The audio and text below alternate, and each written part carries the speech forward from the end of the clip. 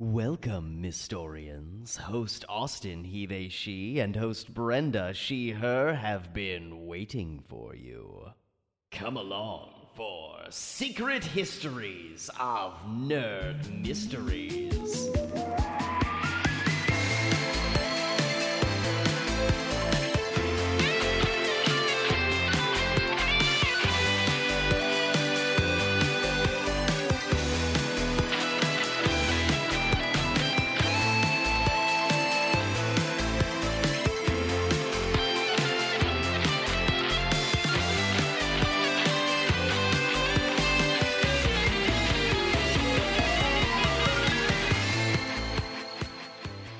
Hello everyone, we're going to the movies again! And you might be asking... That's not the movie. No, that's not. Let's go to the movie. Yeah, okay. Let's watch a double... Secret History of Mysteries double feature. Let's... it was just his birthday, so I don't need that mouse coming after me. That unstoppable, terrifying mouse. It's like 100 years old and just as spry. Just as spry. That mouse, I don't doubt it, could kill me. That mouse is not paying people. No! I forgot about Again! that. Again! As you listen to this, everyone, this is old news. But if you didn't know, Disney bought a lot of shit, as they do, and one of the things they bought was Star Wars. And there's some older Star Wars books out there that are still in print, and they're just not paying the author their royalties. Yeah, it's like, a contract is a contract, and just because you bought the company that owns this thing doesn't mean you can just ignore the contract. Like, you just can't do that. And they're not asking for new extra money, they're just like, I know my book's still selling, I just want the percentage I'm promised. Like, they're not asking for a big payout, even though Disney could afford it. They're just like, hey, I signed a contract that I get. They didn't say how much you're supposed to get, but anyway, we're going to the movies. That has nothing to do with that. So Christmas has come and gone, apparently. So I've heard. Because we're 5 weeks in the past. No, we counted. It's the 23rd, I think. Is this the 23rd? I thought this was the 30th. No, anyway, it's holiday season. Either way, Christmas is close or has passed. Christmas is either about to happen, or it already happened, or you don't celebrate Christmas and you have no frame of reference. And it's just maybe snowing, or maybe not snowing, because it doesn't snow everywhere, but it snows here. And just to kind of put it in frame, sometimes, just to put it into frame of reference, we're in Michigan, and this is the start of our 3-week lockdown. Yes. It started yesterday, so my life doesn't change. No, it's really weird to go into a new lockdown when you didn't stop. Yeah, it's not a lockdown for me. I never stopped locking down, just as all of you should have done. Hey, you listening? Are you listening while you're traveling somewhere? Where you go? Where are you traveling? Where are you traveling? Why are you traveling? Did you go somewhere for Christmas? Hey, if you want someone for Christmas, you can't listen anymore. Turn it off. Get out. We'll wait. But the libraries shut down. So in Grand Rapids, you can still pick up if you had holds coming in. You can still go to the library and grab your books real quick. Not my library. No. And it's not like I had 10 volumes of Detective Conan coming. It's not like the last volume left off on a cliffhanger or anything. It's fine. I'm not upset. Brenda's very upset. That's what I've been doing. So everyone, I am absolutely positively obsessed with this new Japanese band I found. Yes, their name abbreviated in English is Zuto Mayo. Ooh. Their full name in Japanese is Zuto Mayonaka de Inoni. Ooh. But they're some super secretive group. It's like a group where you don't know who anyone is, kind of thing. Oh. All the songs and albums and stuff have different people on arrangements, listed. They've never solidified, because... And the thing is, they're a band. and they never solidified like who is the band, you know, because like you could listen to like MCR, like I love MCR. Sometimes in MCR songs there'll be like other people listed. They're not in the band, but it's like we don't have anyone who plays piano, so we got a pianist or whatever, you know. Yeah. The only person we know is in the band is an unidentified woman that they always list as Akane. Her name, that's like stylized, but you pronounce it Akane. Even when they performed at 2009, apparently at the 2009 Fuji Rock Festival, they performed like behind a screen, so you couldn't see them. Oh my god, that's cool. But they are absolutely amazing. I'm gonna drop in our chat a song while I keep talking, so you can. Here we are. Here's our chat, so you can It's just absolutely. It's everyone. My favorite song by them right now is Ham. So if you go to YouTube and type in Zutomeo Ham, it'll come up. Their music's all really good. I've looked into most of the translations and it's all very emotional. And it's more emotional than you think it'd be with how like the music's like light and like kind of like jazz funky bass lines. But then the song is like about like Ham is about having feelings for someone but being too anxious and afraid to tell them, and then being worried about your anxiety getting in the way of telling them and then ruining your relationship. That's what I've been up to besides like stuff for this podcast. I'm gonna listen to this really quick. I have to turn my volume up. This is fucking cute. It's so good. All their videos are like animated because again we don't know who they are, so they have really cool videos because they all feel like little animes basically. There's a cute little hedgehog and she's like writing. This is really cool. I'm very into this. Welcome Brenda to my I've been like ingesting all of their music that I could because they have 2 EPs and an album and they just had a new single come out, I think. They have a lot of music. I was just on like a YouTube hole, you know, like the good old days. You just click on like your YouTube's like, you're a weeb, you want this Japanese music, and you click on one, and then you just kind of mindlessly listen until one like really, really catches you, and you click on their name, and you go to their YouTube page, and you're like, I can decipher like a third of this. Yeah, it's like, I know that one kanji. Oh, that says Tokyo. Oh, I know that one. Oh, that one says middle. I know that one. But yeah, I don't know. I've just been getting down on a lot of music, which is kind of related to us going to the movies, because as we all know, you can't have a holiday movie without music. Yes. Both of our features today are musicals, I believe. They are. They are technically both musicals, huh? One's even based off a song. Yeah, one is just entirely based off a song, and that, are we ready? I'm gonna go. I'm going into it. I'm going into it. Everyone, sit down. Are you ready? Are you sure you're ready? Are you ready? Okay, it's Grandma Got Run Over by a Reindeer. Grandma got run over by a reindeer. So before we get into anything, I watched the credits for this movie, which I had never done before, because you watch it on TV and the channel's like, we're done with this. The credits have a bunch of really funny jokes in them. Do they? There's like a joke about Santa did all his own stunts. No reindeer were hurt in this filming. There's another one about like Mrs. Claus or something. I also had never listened to the entirety of the original Grandma Got Run Over by a Reindeer song, I learned. And the song has a lot like... So this movie's based on the song, but it's amazing how many one-lines they took from this song and made into a scene in this movie. Yeah, and like they kind of had to like change the song a little bit to like make it fit a little bit more. Mm-hmm. If you haven't heard this song somehow, it's literally Grandma drinks too much eggnog, stumbles out into the snow, and gets hit by a Santa's sleigh.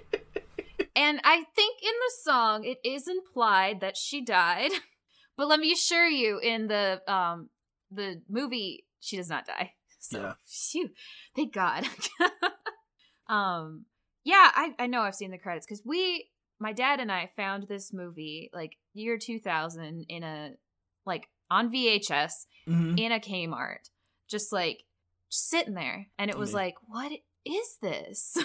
Yeah, the first time I saw this movie was on TV. So it came out in 2000, everyone. It came out October of 2000. And then it started airing on TV then on, like, WB, which became CW, and Cartoon Network, and Boomerang. Like, it's a TV movie. Mm-hmm. But I don't know what it is. Listen, everyone, I love this movie. I can't say it's good. I can't say what it is about it that's so endearing. But it's just like, it's right on that line of, it feels like the people that were behind it really cared about it, but also they did not have money to make it. Absolutely, there was no money. You can definitely tell. So there's a couple fun facts before we continue on about who made this movie.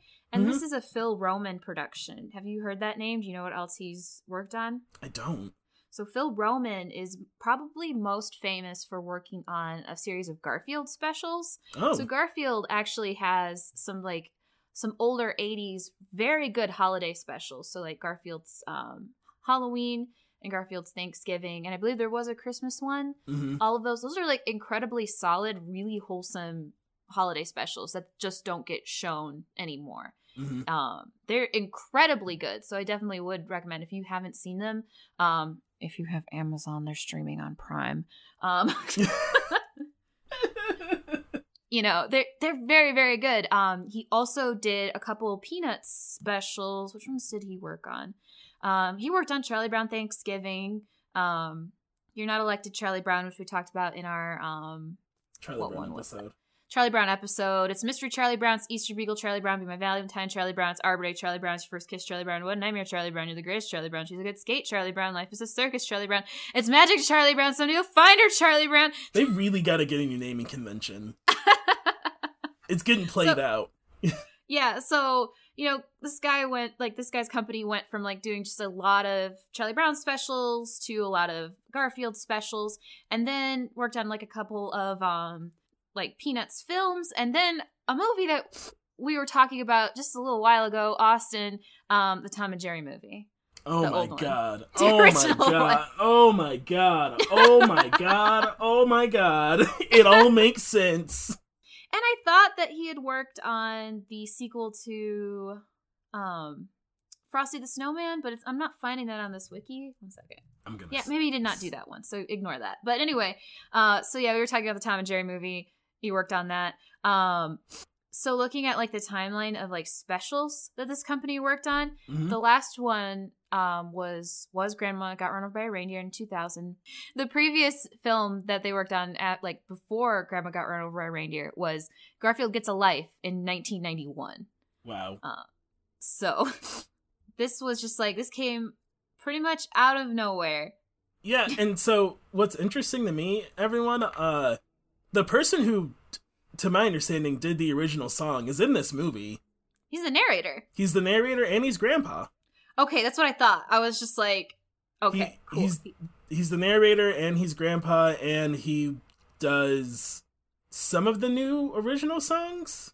Yes, like the fruitcake song. The fruitcake song and Grandpa's song, and there's another one he helped them write. I forget what it was. Oh, there's that one where they're like flying to the North Pole, and it's just like Santa's canceled Christmas. That's not how it goes, but yeah, that's the vibe of it. Yeah, so I don't know. So everyone, I love this movie. I've never once Googled it at all, ever. Like I have no reason to, because I know what it is. It's so learning that. Also, the voice, the voice for So the premise of this movie is Grandma gets run over by Santa's reindeer, goes missing. There is the main antagonist of the movie is Cousin Mel. Also, I love that like Grandma is Grandma to everyone. Yeah. Cousin Mel is like, everyone calls her Cousin Mel. I'm like, well, whose cousin? Like, including Grandma. I'm like, whose cousin is she? It's like, Grandma, is that your cousin too? Like, how? What? Explain. But, like, the character's name is Cousin Mel.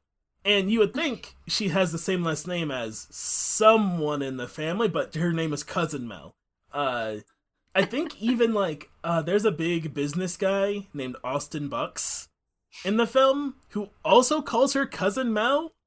Yes. But that's the whole premise, is like Cousin Mel wants to get rich, and Grandma has the last, like, mom and pop shop in the whole of Citiesville City. And Austin Bucks wants to buy it, and Grandma's like, you'll never have this store, Cousin Mel. And Austin Bucks is like, alright, fair enough. And Cousin Mel is like... pretty chill about it. Yeah, she says like, no, and he, like, respects that, and he, like, respects Grandma through the entire film. Yeah, like... he's like, I want your store, and Grandma's like, no, and he's like, oh, I guess I'll leave. Yeah. Cousin Mel's like, no, wait, and he's like, oh, she told me to go, so here's my card, but I am gonna leave. And then Cousin Mel from then on out is like, how can I fucking kill Grandma? I have to get rid of the grandma. Like, so when she goes missing, she starts this whole plot to essentially sell Grandma's store and make a bunch of money. The reason I gave that synopsis is Austin Bucks is voiced by the same person who voiced the original voice for Leonardo in the 1987 Teenage Mutant Ninja Turtles animated series. it's Cam Clark. Cam Clark. Cam Clark has just a very distinctive voice. Like, so whenever he's in anything, I feel like this is the least distinctive his voice has been. Mm-hmm. But it's still pretty distinctive. Fun fact, leaning back to Peanuts, I do believe that he voiced Snoopy on like these like Snoopy Storytime CDs or not CDs, cassettes I had, and you would jam this in the back of like this. It was essentially a Teddy Ruxpin. It was a Snoopy Teddy Ruxpin. Yes. And he would jam this cassette into his back, and then he would like read the Snoopy parts. And I'm pretty sure that was Cam Clark. I think Cam Clark also voiced Snoopy in the animated adaptation. He was in Akira? Yeah, so that's the other thing, everyone. Voice actors, like, when you go to their page, they do a lot of shit. So one of the voice actors in this film is Kathleen Barr. She plays the mom. She plays one of the officers we meet. She also plays Mrs. Claus. She also plays the attorney, Brenda. She's... God. Everyone, those voices are all very different. All very different. Like, I would not have expected her to voice. She and voices Grandma? No, she voices the mom. She okay. voices, like, Rita Spanken. Their last name is Spankenheimer. I hate saying it. Cam Clark is gay. Sorry, I've... all over the place today. But Kathleen Barr's, like, I went to her, like, IMDb, and I lost count for how many voices she's done, including multiple voices in some series.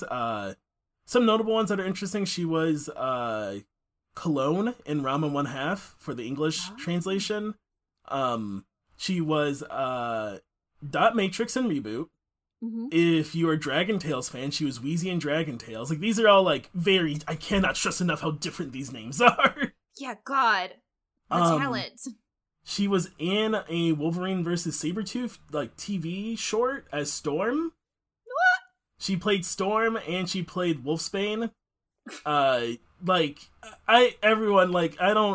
Kathleen Barr, if you're listening, you are a very talented voice actress, and I'm sorry I didn't know your name before. See, it's a very small cast, so it makes sense. Like, people played a lot of voices. There's a lot of uncredited, like, background voices that a lot of people did. But Kathleen Barr has the most credited voices as main characters for this film. It's a special. It's an hour long. It's only an hour, but I thought it was only a half hour when I tried to watch it this morning. I was like, yeah, just a half hour. It'll be over. It's an hour. It's a whole hour. To clarify, Cam Clark did voice Snoopy in Snoopy the Musical, nice. The animated version of that. So yeah, the film is pretty short. I think it's enjoyable. It is like not bottom barrel animation budget, but it's not good. So I don't know what it is. I don't know if it's like I saw it when I was a kid, or because I tried showing this to my partner will not watch this movie. What? We made it like 10 minutes in, and she was like, my head hurts. This is so bad. What? None of my friends have heard of this movie. Like, I mentioned it just like, oh yeah, like Grandma Got Run Over by a Reindeer. And like, Austin, you were like the first person that I've met who has seen this movie and loves this movie also. So it's like, I don't know what it is. I don't think, because like 2000 when it came out, other stuff that I saw on Cartoon Network, other stuff that they were airing around the 2000s a lot were All of the Other Reindeer, which I hated. There was that, I can never remember the name of it. You hate Olive? I don't like Olive. You don't like Olive.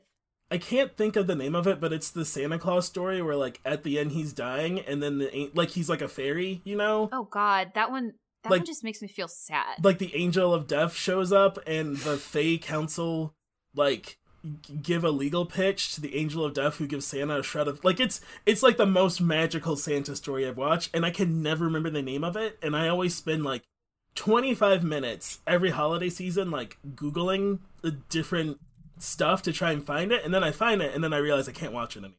Oh yeah, I think it's The Life and Times of Santa Claus, isn't it? Yes. Okay. Yes. Sorry, That is my it, correct. throat. Let me peek on the mic really quick. Yeah, that looks great on the capture. Yeah, so I don't know what it is about this. Like, last night I was watching, like, very closely, you know, because I was working. I Am Slime, which is the name of the lawyer. Which is a really good bit, because she goes, I am slime. And everyone's like, you said it, not me. This movie, I feel like the people working on it were having a good time. I think that's why I like it so much, is that, like, it's clever and, like, the timing is pretty good. Mm-hmm. It's fun. Yeah, it feels just like they got, like 10 to 15 people together in a room, and they were like, I mean, I'm not doing anything for 2 weeks. Yeah. But the lawyer, I Am Slime, her eyes are never the same color. No, I noticed that today. I was just like, hey. Like, backgrounds don't add up. Like... No. They clearly do some reusing of, like, animations where, like, it looks like the exact same scene, but now they're holding a cup that doesn't fit in their hand. Mm-hmm. Lots of slowing down of footage, which means that, like, the footage didn't, like, encapsulate the amount of time they needed it to. So they just, instead of normally an animation, like, project would, like, send it back over, like, a lot of animation is done overseas. So they would, like, send it back overseas to get that extended or fixed. But in a low budget animation, they'll just slow it down. And you can really tell that it was not meant to be that slow. Lots of that. This special is also not meant to be seen in high definition. No.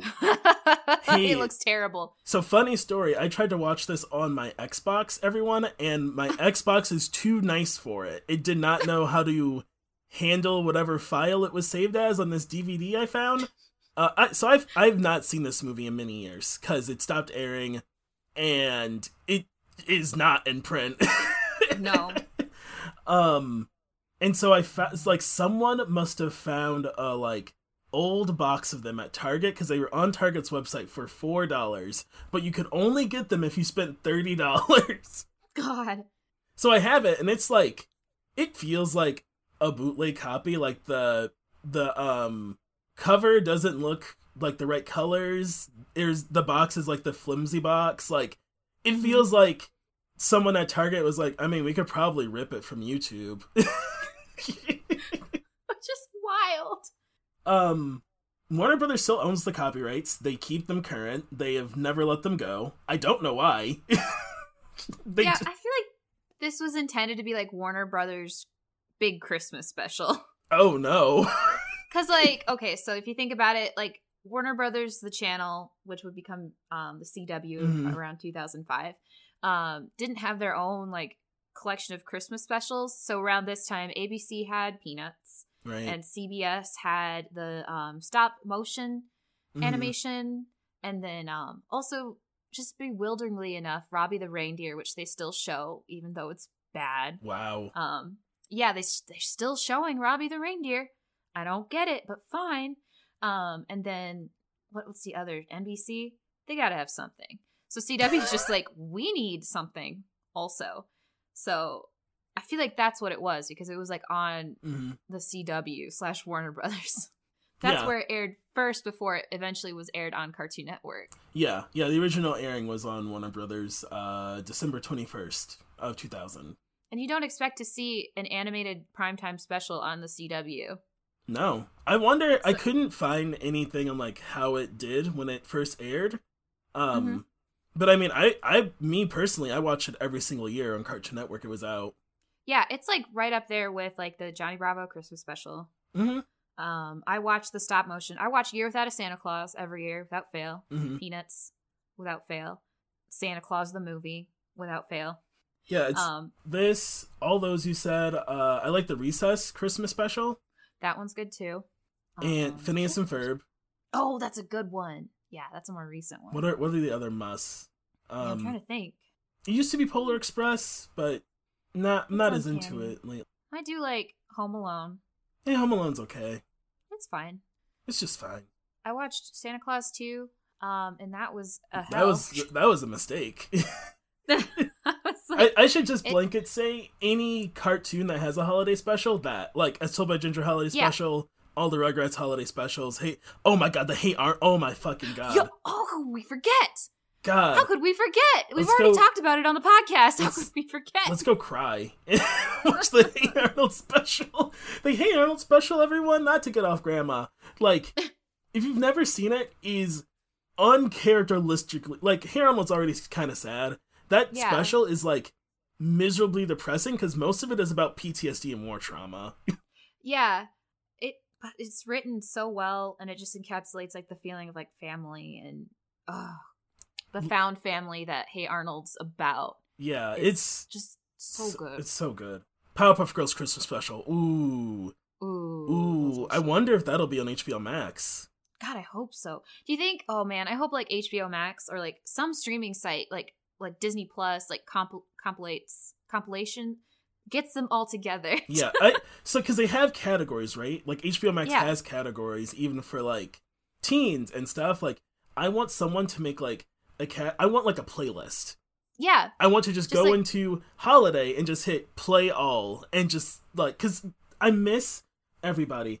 What I really miss is being able to put on Cartoon Network or ABC when it's, like, close to holiday time, when it's just holiday movies all day, and just leave it on and just, like, be in the house and, like, oh, this one's on, I'll sit and watch it. I don't really like this one, but it could be on the background. Like, I want that. Yeah, I miss that so much because that's, like, just so Christmassy. And now it's, like, with streaming, you have to, like, do it yourself. You have to, like, consciously decide what Christmas thing you want to watch. And it's usually, for me, I just put Santa Claus on because it's streaming and it's easy. Like, yeah, it's really hard. It's the same problem. Like, I have a really hard time picking what to watch. So a lot of time I end up watching King of the Hill because I don't know what it is. Like, I like TV. Like, I like turning the TV on and, like, what is on that I could watch. Yeah, I like that too. And so at my mom's house, we have cable. Oof. We have, like, AT&T cable, which has just, like, way too many channels. So many channels. You can't see what's on. So we recently just switched to T-Mobile, just released, like, a cable service. It's like a streaming box kind of quote unquote cable. It's not really cable, but it's cable. You know? Yeah. And there's so many less channels. I can see what's on, so I can just browse again. It's wild. I can be like, oh, there's a Christmas movie on over here. Or it's like, oh, I like this show. I can record it for later. It's so easy now. So I'm kind of getting that feeling back. And I'm excited to see how it is around Christmas. Yeah, like AT&T, if you've never had that cable service, is like, it slowly became like Dish, where it's like, we have 4,000 channels. And you're like, why? Well, half of them are the West Coast time. Half of them are the West Coast time. Half of them are, like, pay-per-view channels that you don't actually get. Like, so you're just scrolling, and all of a sudden you're scrolling through porn channels, and it's like, okay.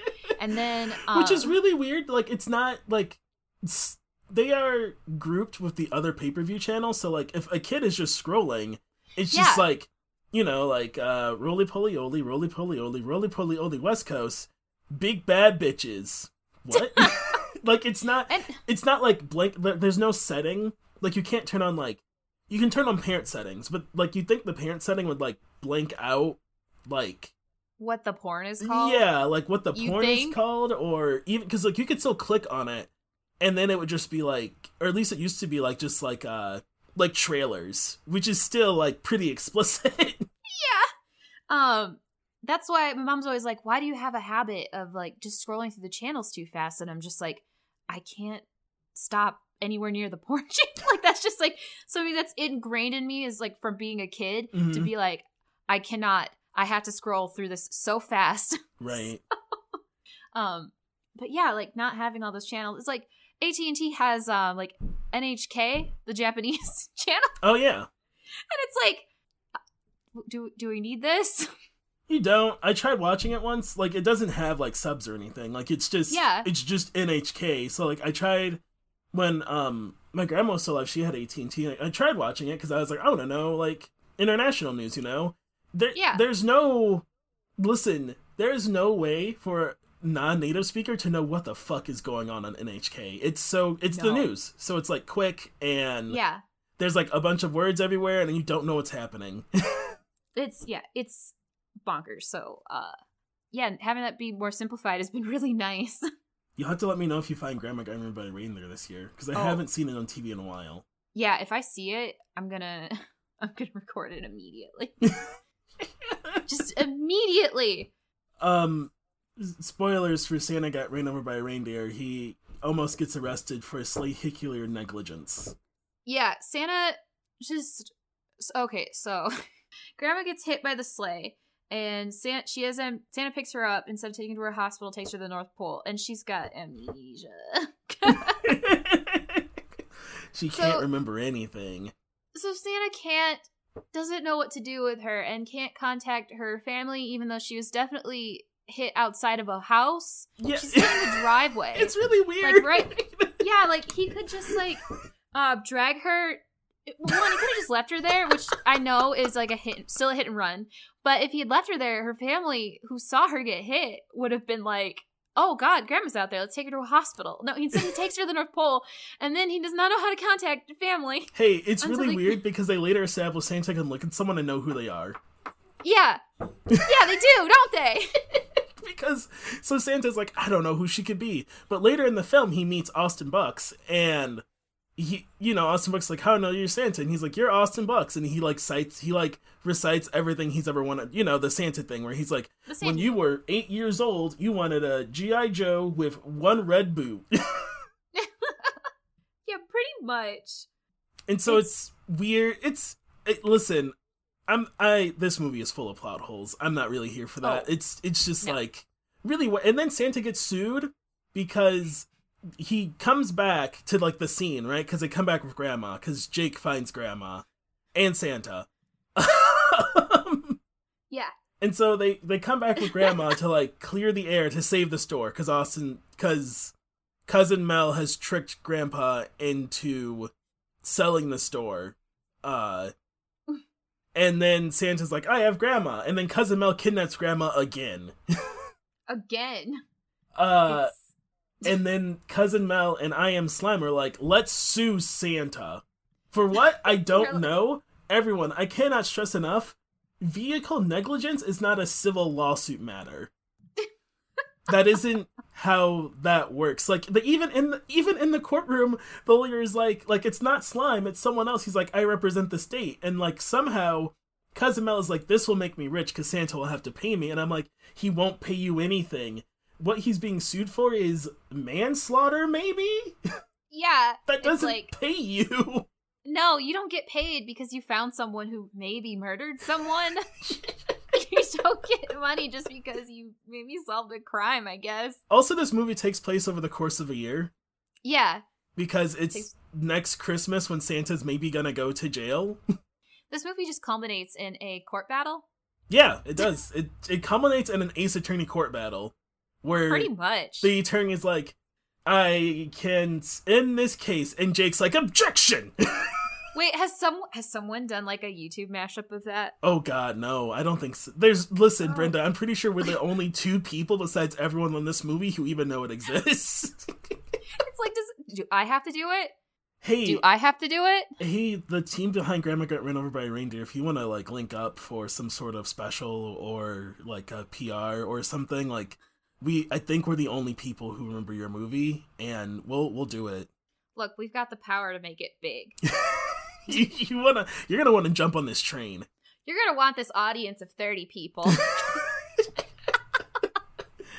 Okay, Brenda, were you okay? Yeah. It's come to this. Yeah. Were you into Cousin Mel or Miss Slime? Oh, Miss Slime. Okay. I was a Cousin Mel. Who were you into? I was about No, head empty money, please. I think it's mostly just like the bob, the very strict bob haircut, and then That like, doesn't move. Yeah, I'm stiff, into it. That stiff hair everyone in this movie has.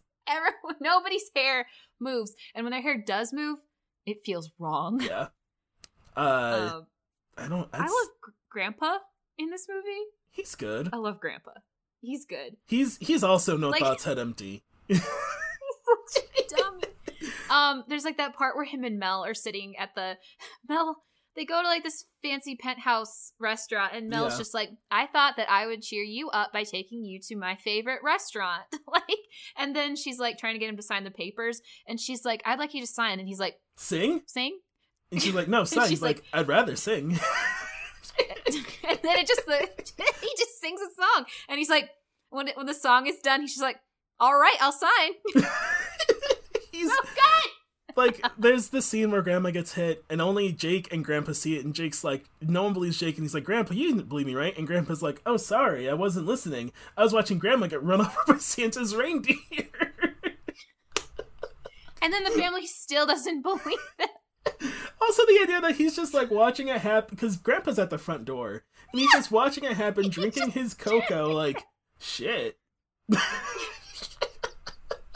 Hey everyone, Grandma just got hit by a reindeer. What? Can you believe that? It's like, this movie's like so absurd. They make a joke about like, Grandma, don't drink your eggnog before you take your medication.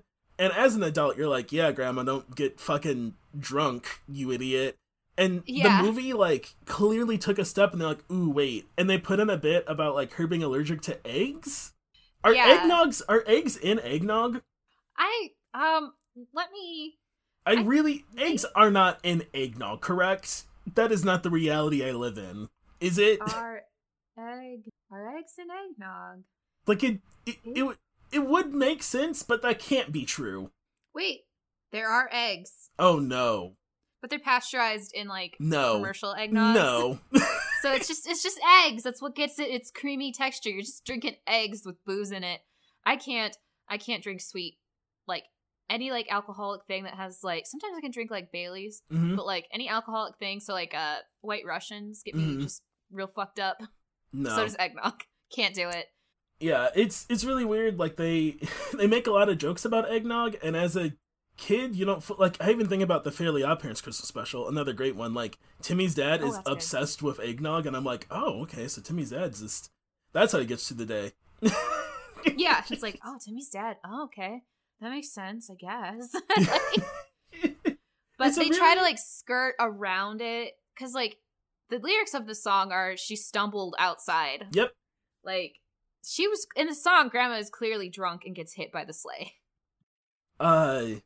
I think that's it for Grandma and her drunk reindeer antics, though. Yeah, wow. Yeah, the reindeer get just, like, oh, yeah, the reindeer get high as shit. They, like, try to explain, like, Santa didn't hit Grandma because he's a bad driver. Santa hit Grandma because there was reindeer nip in the fruitcake. Yeah. And they never explain why there's reindeer nip in the fruitcake. It's the poison that Mel put in the fruitcake. Oh, right. I forgot. The movie, Mel is like, I'm going to kill Grandma. Yeah. Which kind of gets glossed over the rest of the movie because it turns into her, like, I'll put reindeer nip in the fruitcake and, like, cause mischief. But it starts with her, like, I will kill Grandma to get this money. And, like, Jake, the main character, I don't think we've mentioned him actually by name previously yet. But Jake sees her do it and does not stop it. He's like, what are you doing? And she's like, don't fucking worry about it. Nothing, boy. Yeah, sit down. But hey, try to watch this special. Maybe do it drunk with friends over Zoom because you shouldn't be going anywhere. I swear to God, like, if you are anywhere right now, if you exist in a physical form anywhere, you know, this is just it's a good holiday special. And I feel like we don't get as many of those as we used to. But leading into our second movie, we did get a new one. We did get a new one, and it's very good. Oh, it's very good. It is Jingle Jangle, the new Netflix Christmas movie. It also is in theaters some places that are where theaters are open. But it's Jingle Jangle: A Christmas Journey, It is directed by David E. Talbert. It stars Forrest Whitaker, Keegan-Michael Key, Hugh Bonneville, Anika Nani Rose, Felicia Rashad, Ricky Martin, Yeah. and introducing Madeline Mills, who is the main character, I'd say. Yeah. This is her first. This, as far as I can tell, it's her first role. I couldn't find anything else about her besides she's in Jingle Jangle. I'm sure she was in like smaller stuff in like this realm, you know, to get this opportunity, but she wasn't in anything big and credited. This movie took 20 years to make. What? Oh, please. I didn't know this would have an incredible story. Yeah, so... Oh god. Uh-oh. 1 second. I clicked on something and one of the songs started playing.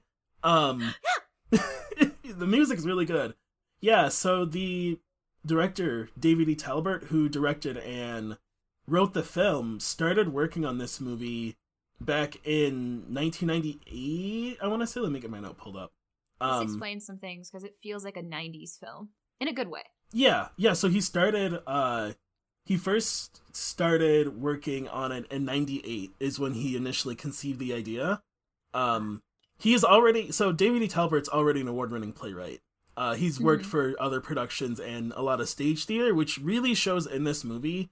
I'm not like a theater kid. I'm like married to a theater kid. So for me, this movie enough is like, it feels like a stage production in some ways. Yeah. I know it isn't truly, but like they do a lot of single shots, you know, where it's like they're in one scene, like one room. I think about the scenes in his workshop. Like when they're in the workshop, they're in the workshop and they don't follow characters other places in his house. Yeah. Yeah, so it started in 98 and he was 32. He's now 55. But he said he couldn't really get the essence of what he wanted until he had his own son, who is now 7, because he felt he didn't have the perspective that he needed.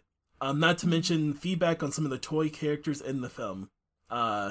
He said, I started to look at the world through his eyes, his son, Elias. I would say, what do you think of this design, buddy? What do you think of Don Juan? He would let me know, and that's what gave me the courage this time to finally do it. So it sounds like, he mentions, like, you know, his son melted his heart, like he was in The Grinch. Like, he had been working on this film as a family film for most of his life and most of his career, and it became like a family project. Like, his wife did a lot of the designs for the characters, and the costume designing. His son, he said, was his best consultant for if it felt whimsical enough. And I mean, he was directing and writing, and so like it really shows.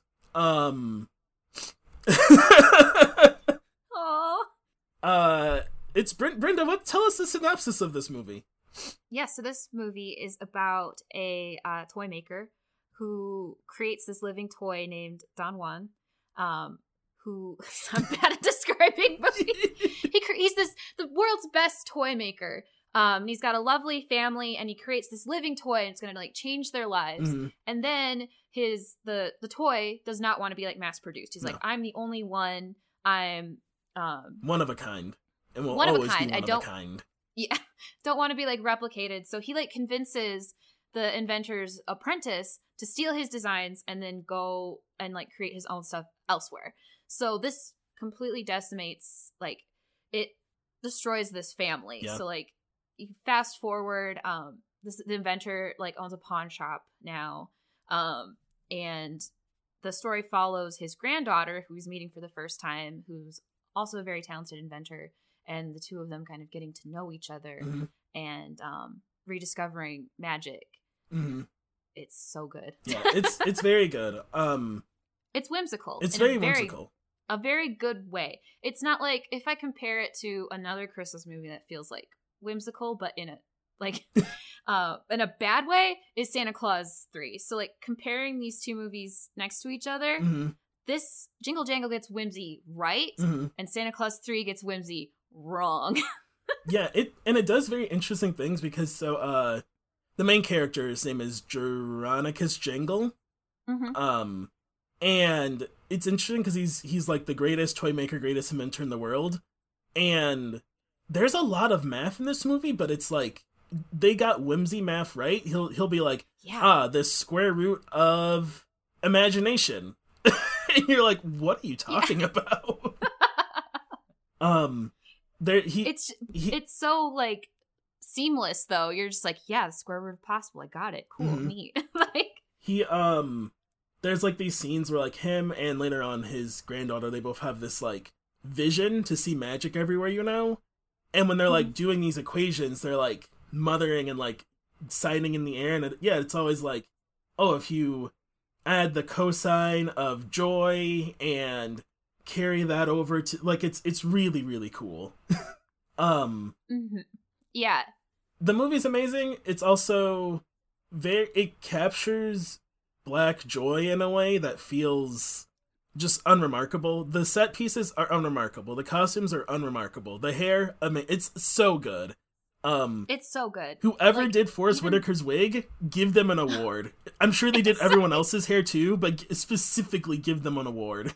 It's seamless. It's so good. And like the detailing on the costumes, the colors, it's like a mishmash between like old English clothing and then like more modern. It's just so visually stunning. This whole movie is just visually sound. It feels like it should, and I know it is in theaters in some places, but this feels like this should be like a big theatrical like release. It's that beautiful and that polished. Like the CGI is also really polished.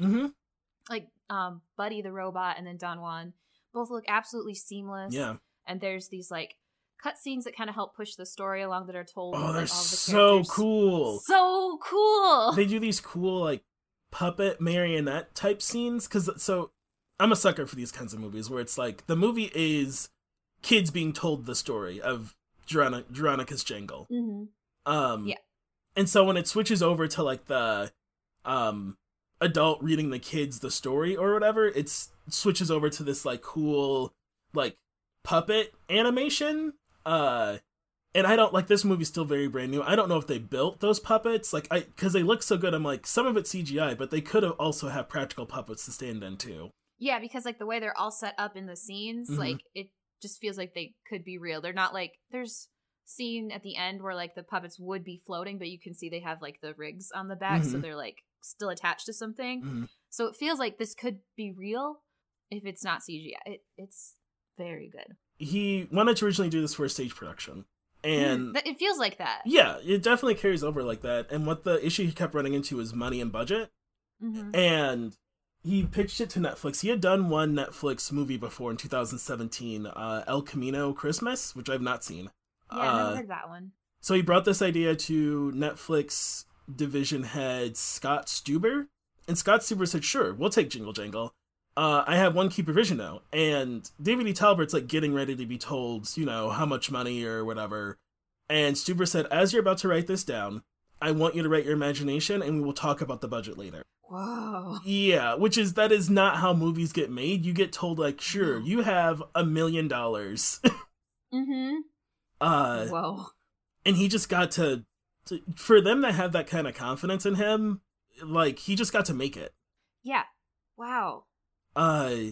Every single person in this movie brought such great acting. Madeline Mills, who plays Journey, who's the granddaughter and like the main character, I couldn't believe that this was her first role. She did. That's wild. She's so good. She's so good. Also seeing Forrest Whitaker as like so Forrest Whitaker plays Veronica's Jangle, and like we mentioned earlier, like his life kind of gets thrown off course. And so he's like a very timid man, and we don't see Forrest Whitaker play timid.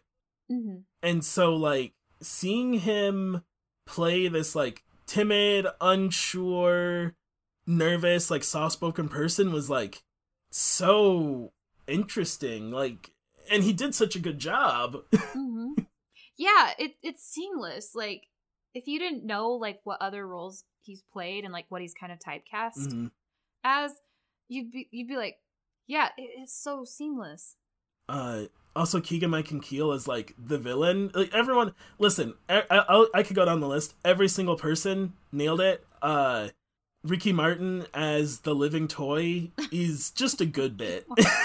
Just good. It's just they were like, so the toy is Ricky Martin from the 90s. Could we get Ricky Martin? We got Ricky Martin, and he's just doing his Ricky Martin best. Yeah, I love it. Yeah, I notice Keegan-Michael Key's character, Gustafsson. Yeah, Gustafsson. Gustafsson. He has a tick. Yeah. So when he gets like upset, his hand kind of waves. Mm-hmm. He does that a couple times in the movie. The movie doesn't always emphasize it. Mm-hmm. Like there's one point where they do show it like pretty close, but like other times he's just doing it. And that's like a form of stimming. Mm-hmm.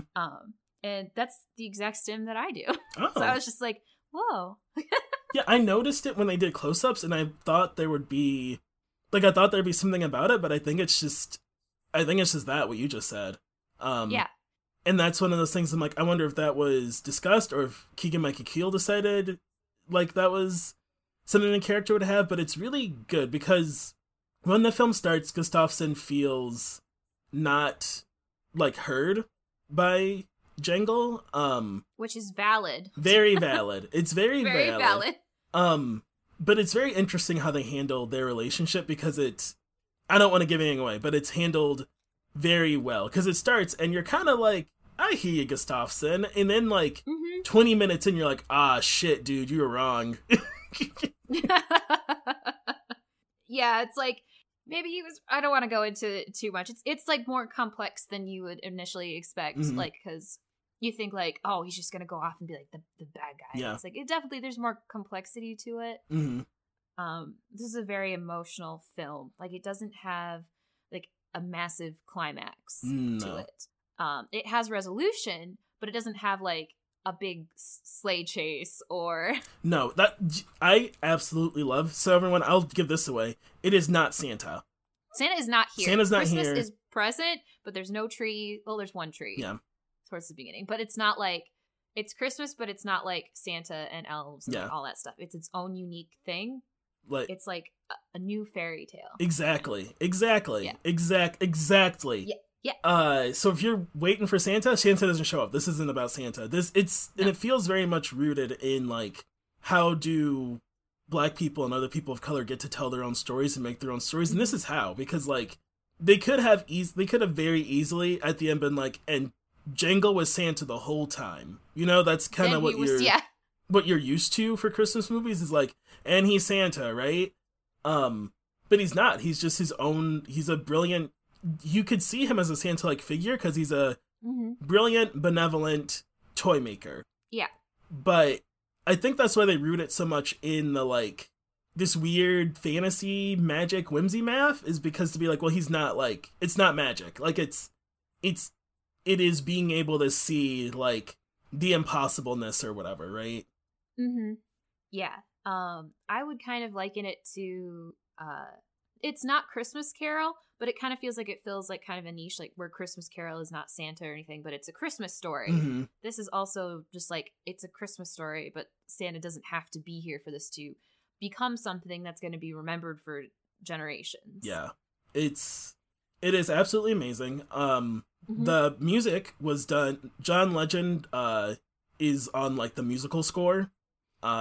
The score was composed by John Derby, who I don't know, and then like the songs are scored by John Legend, which the music is just absolutely banging everybody. All of the dance numbers are just incredible. The dance mix numbers. That in with like dance numbers, and mix that in with like the costuming, and it's just like I watched this on my phone, but I feel like I need to watch it on a bigger screen because it was just absolutely stunning, like the detail, and it's got like some steampunk kind of aspects to it, and feels kind of like Art Deco. I think there's some Art Deco like elements to it as well, especially like in Gustafsson's factory. Oh yeah! Oh my god!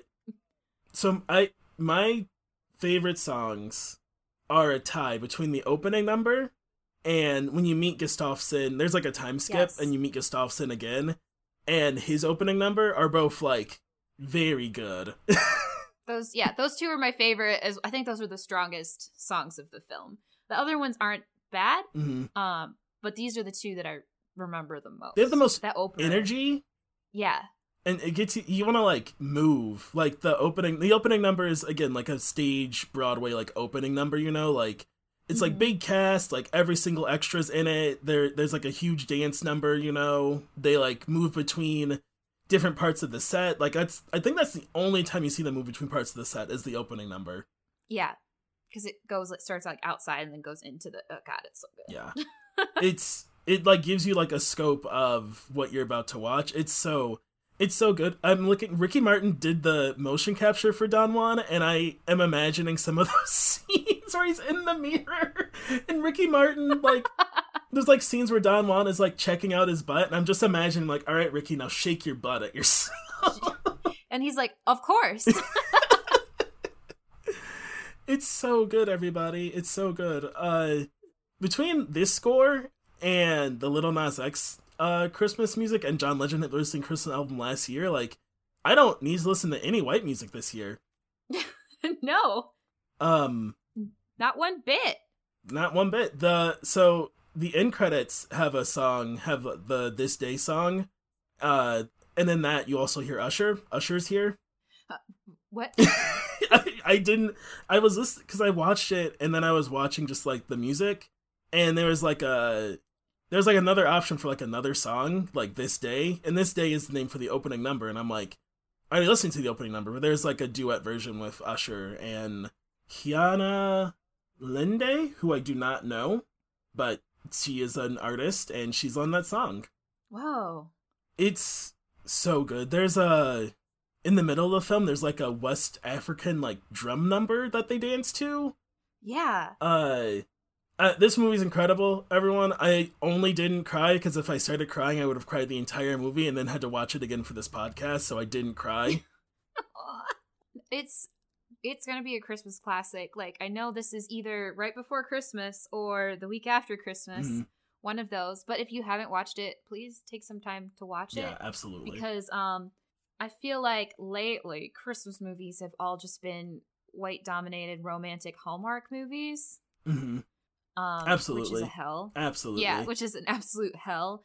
So, like, seeing more, like, kind of films like this, well, need more of this. Exactly. Fuck the Hallmark Channel. I just, it just shows you, like, what we could be making, right? Yeah. Talbert has something I think that's, like, pretty good to this effect, too. He says, I won't go back to making a $2 movie, and I won't allow the art to be put in a box anymore, because I've experienced what it feels like to have resources and support.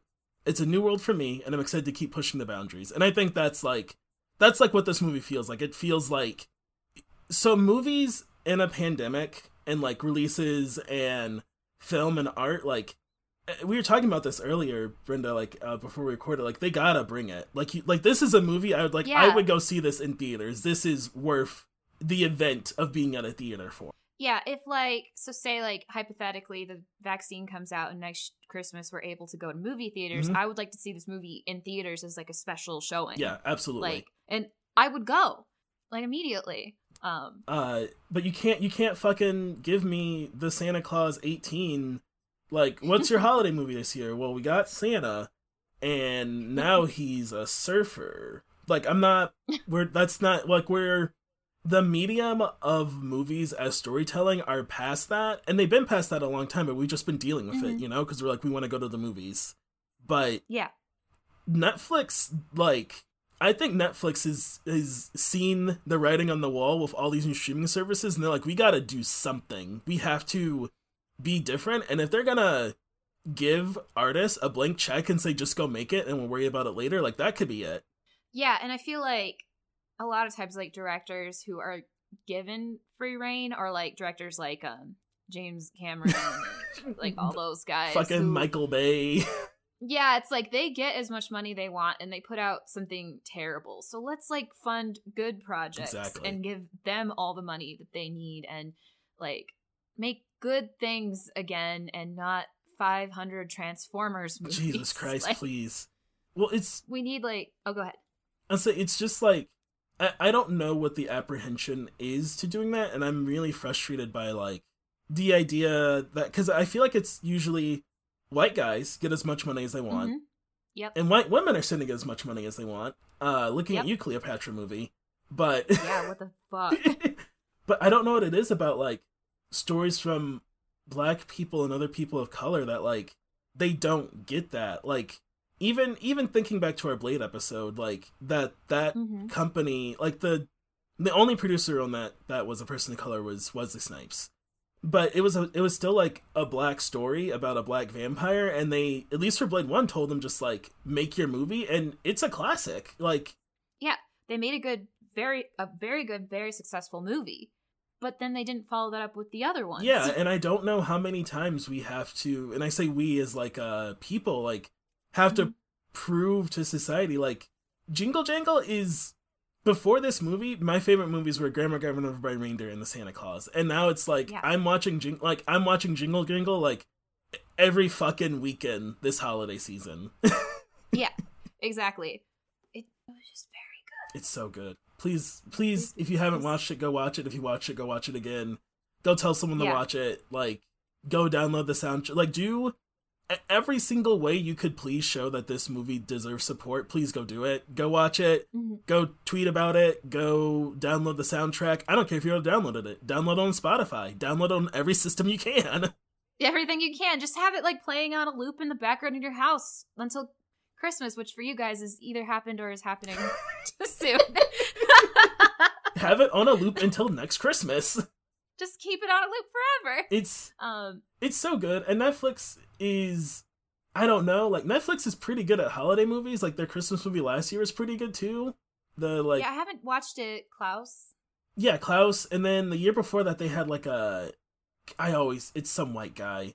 Oh, it's Jeff Bridges in Christmas Chronicles. Yes, like, that one was pretty good. Like, Netflix, they know how to do, they've got Christmas. They're like, if we can just make it to Christmas, everyone's gonna resub to Netflix. It might not have been Jeff Bridges, but it's you get the gist. Yeah, I'm of like, it. It's almost. I was gonna say Kevin Costner, which I know that's wrong. It's Kevin Costner. Is it? Wait, look at this. I don't think it's Jeff Bridges. I refuse to learn white men's name. Christmas Chronicles. Listen, there are 3 white men whose name I will know: Justin McElroy, Travis McElroy, Griffin McElroy. Those 3, if you're listening, I got it. Wait, Brian David Gilbert. Brian David, 4. Yeah, if you 4 are listening, I will remember your name. The rest of you, you're on alert. I will actively forget it. It's Kurt Russell. It's fucking Kurt Russell. Okay, I argue. Prove to me those are not the same man. I mean, when you put a beard on them, are they really different? Like, you said Jeff Bridges, and I was like, that's the guy from Guardians of the Galaxy, right? That sounds right. And I was like, Kevin Costner. Was Jeff Bridges in Guardians of the Galaxy? Doesn't he play Star-Lord's dad? Is that not Jeff Bridges? No, wasn't that Kurt Russell? Wasn't that Kurt?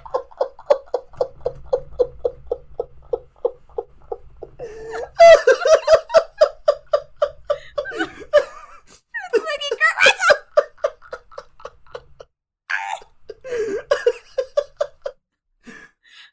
There's only one white guy in Jingle Jangle, so. Yeah, it's the banker, isn't it? Yeah, it's the banker, which is. Yeah, that's it. And he's like a famous actor. Like, I don't know his name, but you like see him, and you're like, oh, it's this guy. And I think I feel like it's a meta joke. Like, I'm pretty sure he plays a banker in a different big Christmas movie. Well, now I gotta look this up.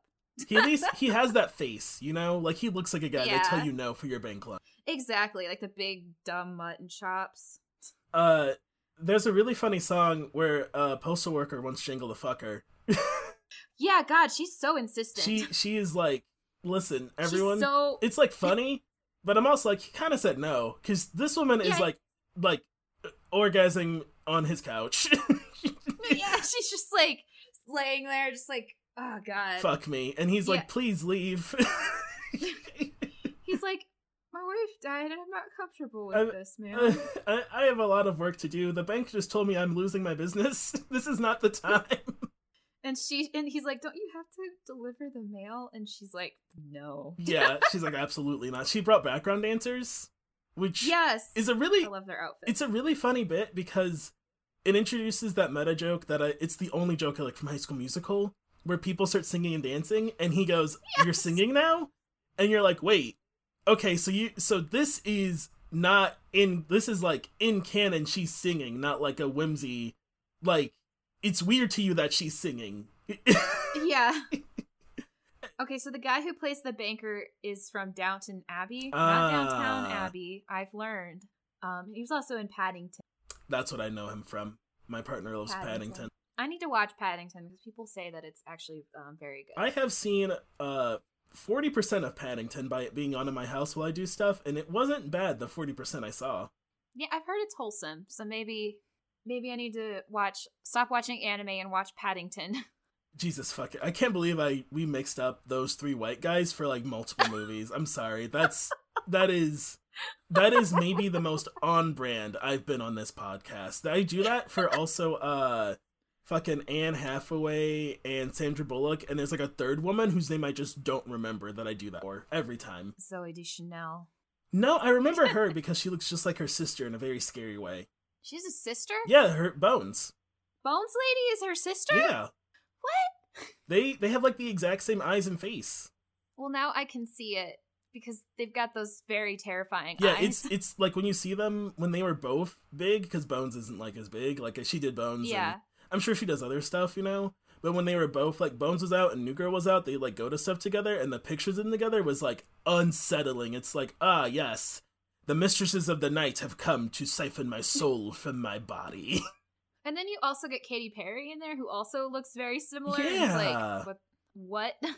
And I don't know if and it's... then you get in, what's the other late? There's one more. Do you think it's, like, the way people did makeup at the era? Like, everyone did that same smoky eye, so it looked like everyone had the same eyes? Olivia Wilde's the other one. She's got those eyes too. Yeah. Anyway, Jingle Jangle only has one white guy. Yeah. And he was in Paddington. In Downtown Abbey. Going downtown.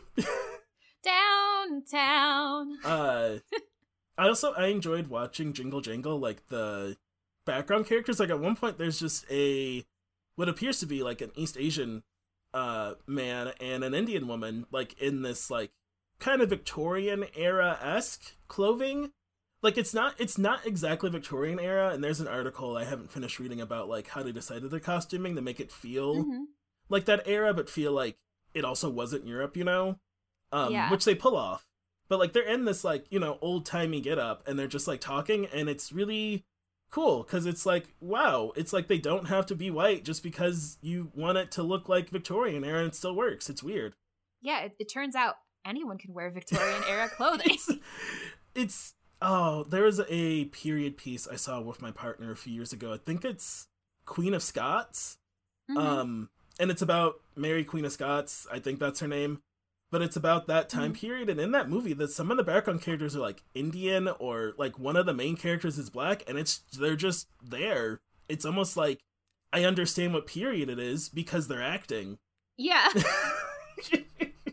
But I just really love that. Like, that's what I want. Like, I understand their background characters, and it's probably not so much like who is right versus who knew someone, because you just need, like, people in the background making it feel like it's a city that's alive, you know? But it matters who we see. Yeah. And it's easier than, like, some of these, like, white directors are just like, no, only white people in this movie. I'm sorry. Like, my name is Tim Burton, and black people just don't fit the aesthetic, you know? It's nothing against them. The colors don't look right on them, and the whole coloring of the film it's just, the whole white balancing off. The white balance is all off because there are too many darkies. Go fuck yourself, Tim Burton. Learn how to make a good movie. Jesus, I'm just glad that we can finally be done with Tim Burton for. Yeah, it's like we don't need him. He's made more bad movies than good movies. Yeah, his movies aren't good, everyone. You just miss Hot Topic. Listen. You can still go to Hot Topic. It's okay. It's okay. I go to Hot Topic all the time, and I'm 29. You can still do it. I believe in you. They sell black lipstick everywhere now. But don't go now, because it's a pandemic. Unless you go to my mall when nobody's there. It's safer than going to the grocery store. I do all my shopping at Hot Topic. I just buy as many snacks as I can, and we're gonna hunker down. I get that ramune, I get that Pocky, I get that Haichu, I get those, whatever the gummies are, you know the ones. We're just gonna hunker on down and watch Jingle Jangle. watch Jingle Jangle and eat ham rolls because it's ham roll season. I've never had a. Let me lay down what a ham roll is. Also, I've learned that they are referred to as Polish roses. You take a thicker slice of ham. You dab it with a paper towel to get rid of the moisture. Okay. You take softened cream cheese, you spread it on it like frosting, and then you take like and you roll it up and you cut it into little tiny rolls, and then you eat it. Sounds good. That's a ham roll. Sounds good. It's just a tasty Christmas time snack. I'm into it. So, this has been Recipes with Brenda. It's their new podcast, Recipes with Brenda. I have one more quote here from David E. Talbert. Him and his wife got interviewed by Essence Magazine. I will link the Essence Magazine interview, and the other one was from Fast Company about the budget and stuff. They're both pretty good interviews.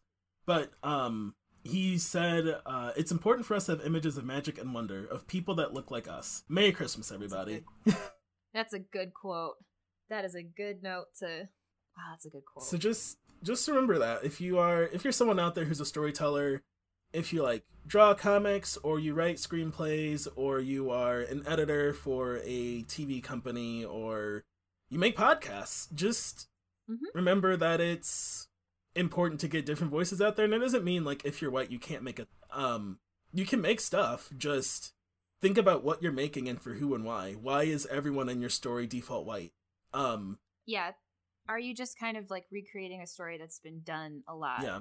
Because it's what, you're comfortable with. And if you want to recreate a story that's been done a lot, that's fine. But how can you make it your story? Like, that's what it comes down to, because you want it to be your story. And is your story full of all white people? And if so, why is it all white people? Do you only know white people? Why do you only know white people? Do you want to know other people? Go know other people. Yeah. It's like maybe before you make a movie, get to know people. Yeah, just know people. It's, oftentimes and I'm sure you get it too, Brenda, where you talk to people and they're like, well, I want to tokenize you because you're a woman, and just ask you. And you're like, well, I mean, one, you can offer to pay me. But two, it doesn't tokenize me if you talk to me as a person and a friend. It's different if you only ever come to me when you're like, hey, so I have this lady in my story. Then it's going to be a little offensive. Yeah. You only ever seem to come to me when you want me to further your career. Yeah, just like talk to people, and then if it like turns into something that it's requiring a lot of like emotional labor, pay them. Pay them. Maybe even just pay them. Pay them so much money. Hey, whatever you paid that last person, pay them more, probably. Pay them more. Like it's not tokenizing when you offer me a job to help consult you. That's that is and if they're like, hey, like, it's one thing to ask people with lived experience, but I don't know about you, Brenda, but I am not a trained consultant. There are people who learn to do that. I can be your friend, and just read it over and be like, I liked it. I don't, it seemed fine, but I'm not a consultant. Yeah, I'm just regular old person. Yeah, but just, it's the holiday season when you listen to this. Just, I don't know. Be good to people and be good to each other. Watch Jingle Jangle. And magic's for everybody. No more magical boys. Magical white boys, to specify. Especially the one we can't name. You know who you fucking are. You know who you are. Get out of here. Hey, David Radcliffe, you're fine. Okay? It's Daniel. No, I'm pretty sure it's David. It's Daniel Radcliffe. Austin. Austin. It's Daniel. Happy holidays, everybody. Goodbye.